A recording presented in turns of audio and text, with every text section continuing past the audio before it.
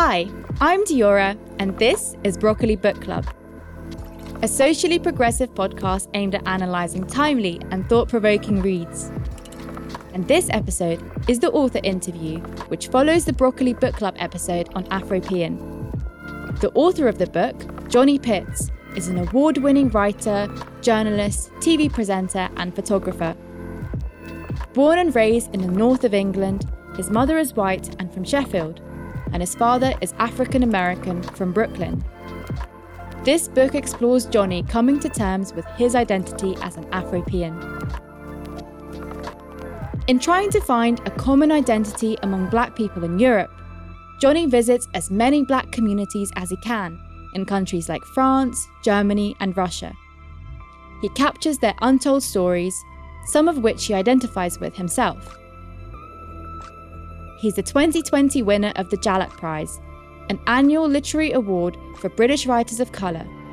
Previous winners include Reni Eddo-Lodge for her book, Why I'm No Longer Talking to White People About Race, and Guy Gunaratne, who won the award the year before for his title, In Our Mad and Furious City. As Johnny is such an accomplished storyteller, I was eager to find out what kind of reader he had in mind while writing Afropean. Whenever I start writing seriously about something, I write for myself. It's my own obsessions. It's things that I think are important to write about. So I write to please myself. I think you have to in lots of ways. And then the second draft is I write for my community. I think about, okay, I care about this, but why? And why should other people care about it? People who I care about. And then thirdly, I'll write the third draft for my enemy. So it's people who I don't like their politics, but I know they would disagree with my politics as well. So I think, well, what would be their counter arguments? How can I counter their counter arguments before they get a chance to get hold of the work? So yeah, first draft for yourself, second draft for a friend, third for an enemy. Yeah, absolutely. And what do you think is the one thing you learned about yourself in the process of writing Afropean? That I'm tenacious and that nothing was going to stop me writing this book. And, you know, I began writing it when nobody was asking me to write this book. And I don't know what gave me the confidence to set out and do it, but I carried on and I finished. And that's another thing that I'd say to young writers, something that I found really helpful, and it's just a physical act, is I love stationery and I love buying notebooks. I just love that feeling of a fresh, crisp notebook and that first page where your pen just glides over the freshness of that first page is beautiful. But, you know, I used to sort of fill notebooks sort of halfway through and then I find another really nice notebook and then start that one and leave that one off. But what I start to do with Afropean, what I always do now is I fill a notebook from first page to the last, and there's something that's really cathartic and really something really important about seeing a full notebook of ideas and words and then starting another one and filling that one. I think it's something to do with that physical process of seeing something through, start to finish. If you start something, try and finish it. And you don't have to make it perfect, but try and finish it. I found when I was reading Afropean, usually with fiction, I'm pretty quick. I'm so hungry. I just want to read more. And with Afropean, there was so much information there. A lot of information that was new to me. Lots of names I didn't even recognize. And I've now started reading with a pencil in hand. I'm someone who notes all the way through books. And it's really nice. It did take a while to get through the book. But for the first time in ages, I felt like this feels like a good thing. It's good that I didn't leaf through it in 2 days and couldn't recall a piece of information. That's really interesting because I actually tried to design the book that way. I didn't want people to race through it. There's a book by he was a leftist publisher who published Wretched of the Earth, Frantz Fanon's Wretched of the Earth, you know, when it was quite dangerous to publish that book. And then in the late 1980s, he wrote a book with a photographer called Annick France, and together they journeyed through the suburbs of Paris and produced this book called The Roissy Express. And it was an amazing book. And you know what? It was kind of boring, the book. And it's not that I want anyone to think my book's boring exactly, but it was there were these moments where nothing is happening. And to dwell in that sort of strange grey area where not much is happening, it felt very honest, and it was they were dealing with the banality of their trip.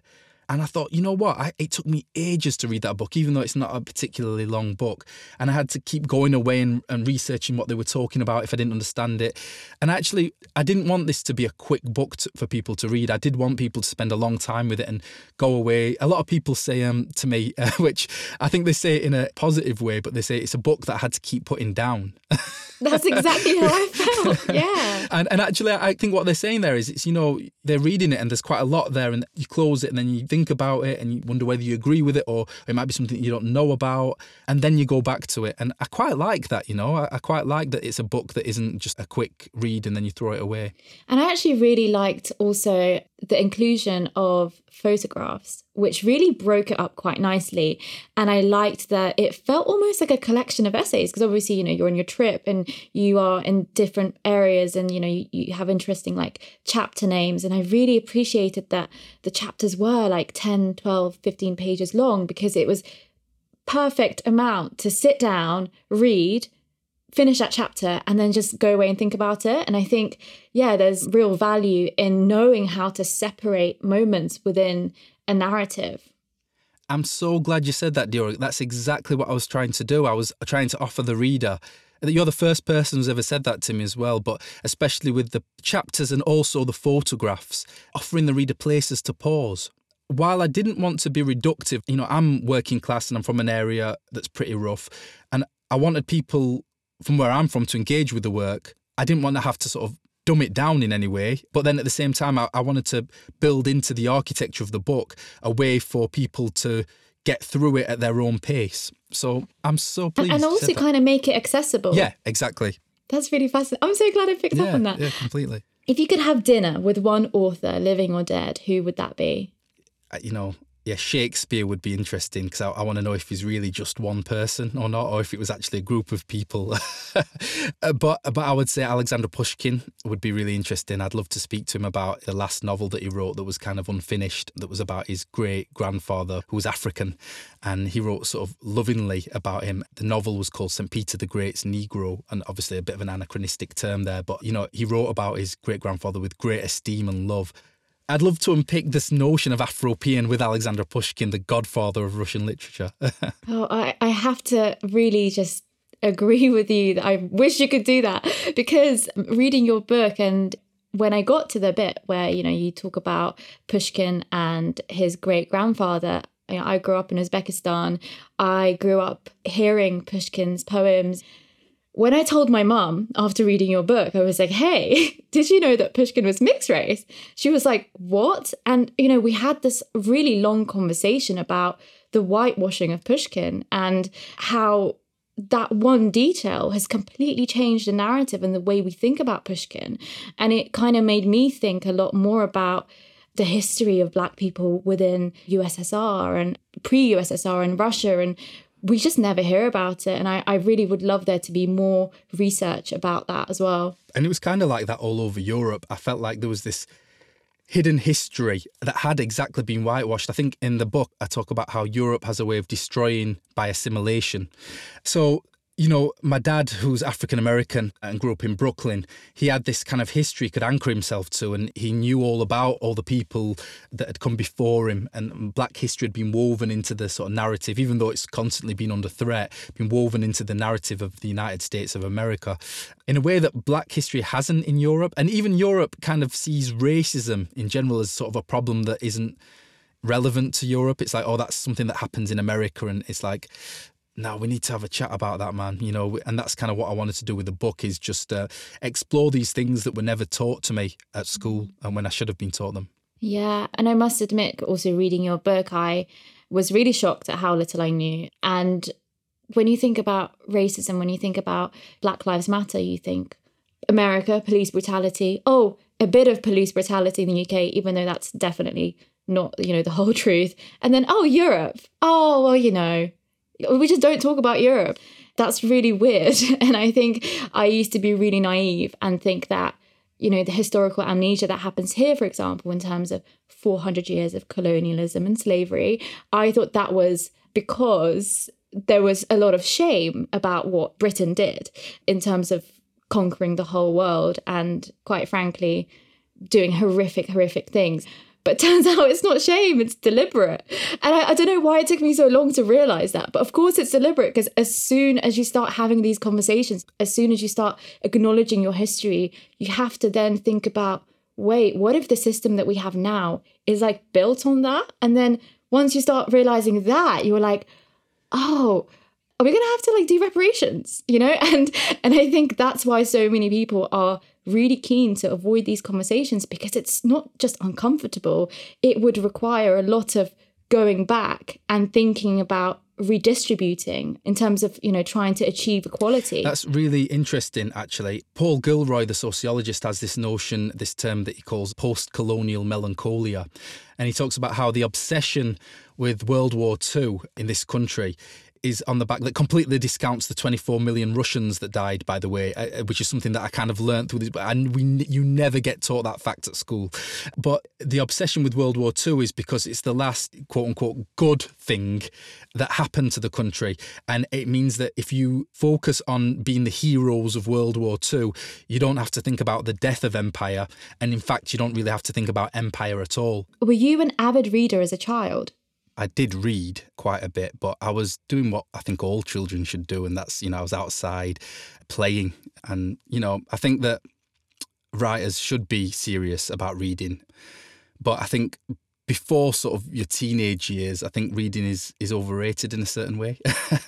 Because I think that, you know, a lot of your writer's currency actually comes from, you know, living your life. And what you really want is you want that perfect balance of somebody who reads a lot and has also led an interesting life, and then kind of get this nice mix of the literary, but also this experiential kind of writing. That's my favourite kind of writing, not just one or the other, you know. That's really interesting. I had a similar experience where I really got into reading the last couple of years, because I found that I just didn't used to care as much about the world around me and the things that were written in books. And I found a lot of it also really inaccessible and in language that a lot of the time was confusing. I felt like a lot of the stories I couldn't really relate to. Is that something that you experienced yourself growing up, that maybe some books felt like not very accessible to you?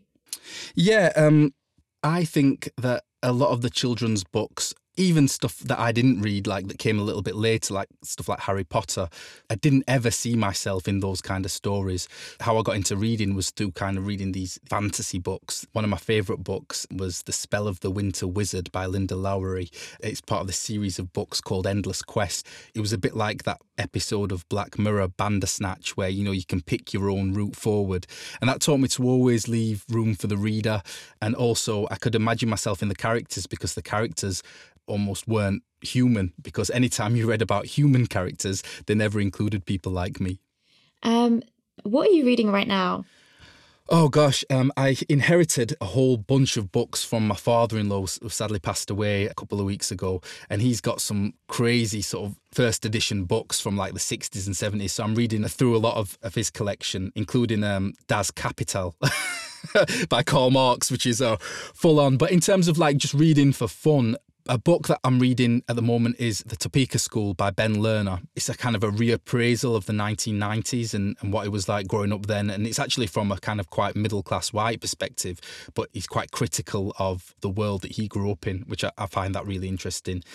I'm also rereading one of my favourite novels, which is Journey by Moonlight by Antal Zerbe, which I'm really excited to announce I will be doing the audiobook version of. I cannot wait to do that. So I'll be doing that. That's amazing. Yeah, I love that book. And what else am I reading? I've always got a few on the go. There's a really incredible book by a writer called Carlo Rovelli called The Order of Time. And he's a physicist who just kind of is explaining what time is. And it's fascinating because it's not what you think it is, you know? It's like they don't really know what time is. But if time is anything, it's kind of entropy. It's things becoming more chaotic. But I learned all kinds of things, like if the person who stood at the top of a mountain will age less than the person who stood at the bottom of a mountain. Time moves quicker at the bottom of the mountain. It's absolutely mind-blowing. Yeah, it's completely mind-blowing. And it's helping me deal, because my father passed away in December as well, and it's sort of helping me deal with mortality in a certain way. It's talking about how people do die, obviously. A certain notion of time can affect us, but actually there is a different way to think of where people go when they die. They just kind of reconfigured in the grand scheme of Earth. I'm not explaining it as well as Carlo Rovelli does, but it's a beautiful book.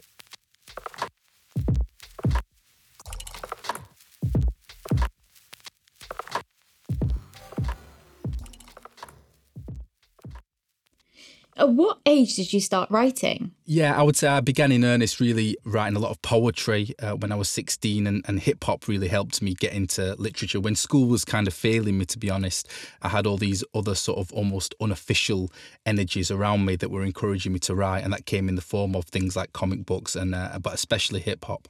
That's really fascinating. So with hip-hop and music, I guess so much of it is expressive. Did you feel like that medium gave you the space to find your expression, maybe in a way that traditional writing at the time didn't provide the space for? There was very few books that I read growing up that kind of dealt with my reality.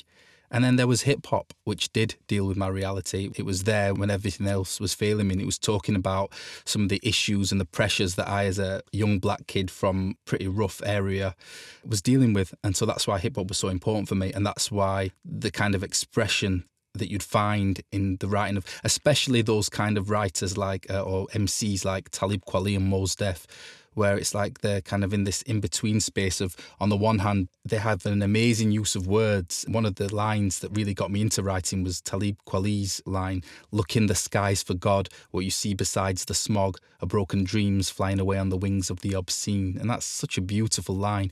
Talib Kweli also once said, I speak at schools a lot because they say I'm intelligent. No, it's because I'm dope. If I was whack, I'd be irrelevant. There's that understanding of way of expressing yourself outside of the academy, which was always important to me. What are some of the things outside the literary world you do to kind of help you chill out a bit and bring your creative energy and help you work through blocks? For me, photography is a real meditation, and it's an excuse as well. It's the same with having a pen and a pad. With a camera, I'm never alone. It's a great friend. So when I feel like being alone, but I don't want to be lonely, my camera lets me experience a kind of sense of solitude, and I can go on long walks to the hinterlands, or even in the countryside in Sheffield. I grew up in a council estate, and so my mum still lives here. But, 50 minutes away is the Peak District, and parts of it look like Canada, So that helps me engaging with nature, but also flaneuring, I believe is the term. Flaneuring the city with a camera is really good for my mental health. I love doing that, especially in lockdown, actually, because I'm back at my mum's because my mum's got a garden and it's just to support with our daughter. There's my mum, and then there's my partner Natasha, and then my daughter Celia, and it feels nice sometimes to just really not have to answer any questions, have to play any 5-year-old games. She loves me playing this character, one of her favourite cartoons called PJ Masks, called Luna Girl. And it's really sweet because when I'm playing Luna Girl, who is probably like a 10-year-old villain, to her, she just sees me as Luna Girl. But it's nice sometimes to just take a walk alone and take really sort of, pretentious pictures. And you mentioned you're back in your childhood home. Firstly, how is that? And secondly, what are some of the things you would say to a younger version of yourself now? It's nice being at home and constantly, even when, before lockdown, I've been living in Marseille and London. I'll always make frequent trips home just to ground myself. But at the same time, Sheffield can be quite parochial, and growing up here, I would say I was discouraged from writing. I remember using this word ubiquitous that I just learned when I was 7, and my teacher telling me to stop showing off. And you get a lot of that in Sheffield, stop showing off, don't act clever, don't think you're something special, which I think on the one hand, it means you kind of grow up being quite down to earth. On the other hand, it means that you grow up with a lack of confidence in the creative realm, So for me, it's about engaging with Sheffield, but also leaving. And it is and has been important to me. Mm. And just as a side note, do you have any favourite pens? Do you have a favourite pen that just glides on the paper really well? I'm glad you asked. Absolutely. Papermate Flex Grip Ultra Medium Nib. Yeah. A Papermate Flex Grip Ultra is the one. They're not the most beautiful pens, and I've been through so many, but I would say for the last 11, 12 years, all I've written on literally are these Papermate Flex Grip Ultras. They're great, kind of rubberate, but feel really comfortable to hold. You have to apply just the kind of right amount of pressure on the page to get a beautiful sort of flow going. So yeah, Papermate Flex Grip Ultra is the one. Wow. I've never related to anything so much. I'm also a Papermate fan. Oh, nice. Thank you so much. That was so delightful. Never met anyone so into their stationery as much as me. So do you have any tips for aspiring writers out there? You know, what would you tell them in the beginning of their careers, especially for those writers who might not see much representation in the industry as well? I think the best piece of advice that I ever heard was by Ta-Nehisi Coates, and he was saying how, you know, keep going, just keep going. And usually by the time most people hit their sort of late 20s, they give up because it's too hard and they're not getting enough money and they end up going to business school or whatever. Whereas if you carry on, by the time you're 35, you have this sort of unique skill set because you've been going for longer than people in their early 20s. So you tend to be a more accomplished writer. And then at the same time, everyone who's your age, or most people who are your age, have given up by then. So the talent pool thins out. So I would just say, find a way to keep going and try not to worry too much about smashing it overnight. You know, play it for the long game and really try and focus on the process rather than the outcome. Mark Twain once said something that is kind of annoying, especially if you're young, broke and black, but he says, you know, write without pay until somebody offers pay. But I think what he's getting at there is focus on the process, focus on becoming a good writer, and then people will find you. And also, you know, to encourage being found, I would say set up your own platform. That's what I did. Nobody was interested in this Afropean idea. I went through various official outlets and nobody was interested. So I set up my own online magazine. It cost me nothing really to set up. I actually began on Facebook and then turned into a website. And from there, you know, I could publish my own writing, which is amazing.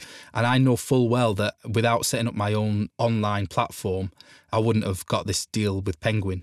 And what about sometimes reaching out for help and asking people who might have had similar experiences to you, or you might have, you know, things in common with? Would you recommend for young people who might be interested in writing to reach out to their favourite authors or try and find a mentor? Is that something that might be useful? Yeah, that's a really important point, actually. I probably should have said that before anything else. Yeah, find a mentor and you'll be surprised, you know, even some of the biggest authors, if you contact their literary agents and just be very humble and honest about what you're wanting, you'd be amazed at how people will get back to you. And if they don't be put off by it. They're probably just really busy and inundated with requests. I've had support and help from people who, I don't know why they helped me, actually. I guess they were paying it forward.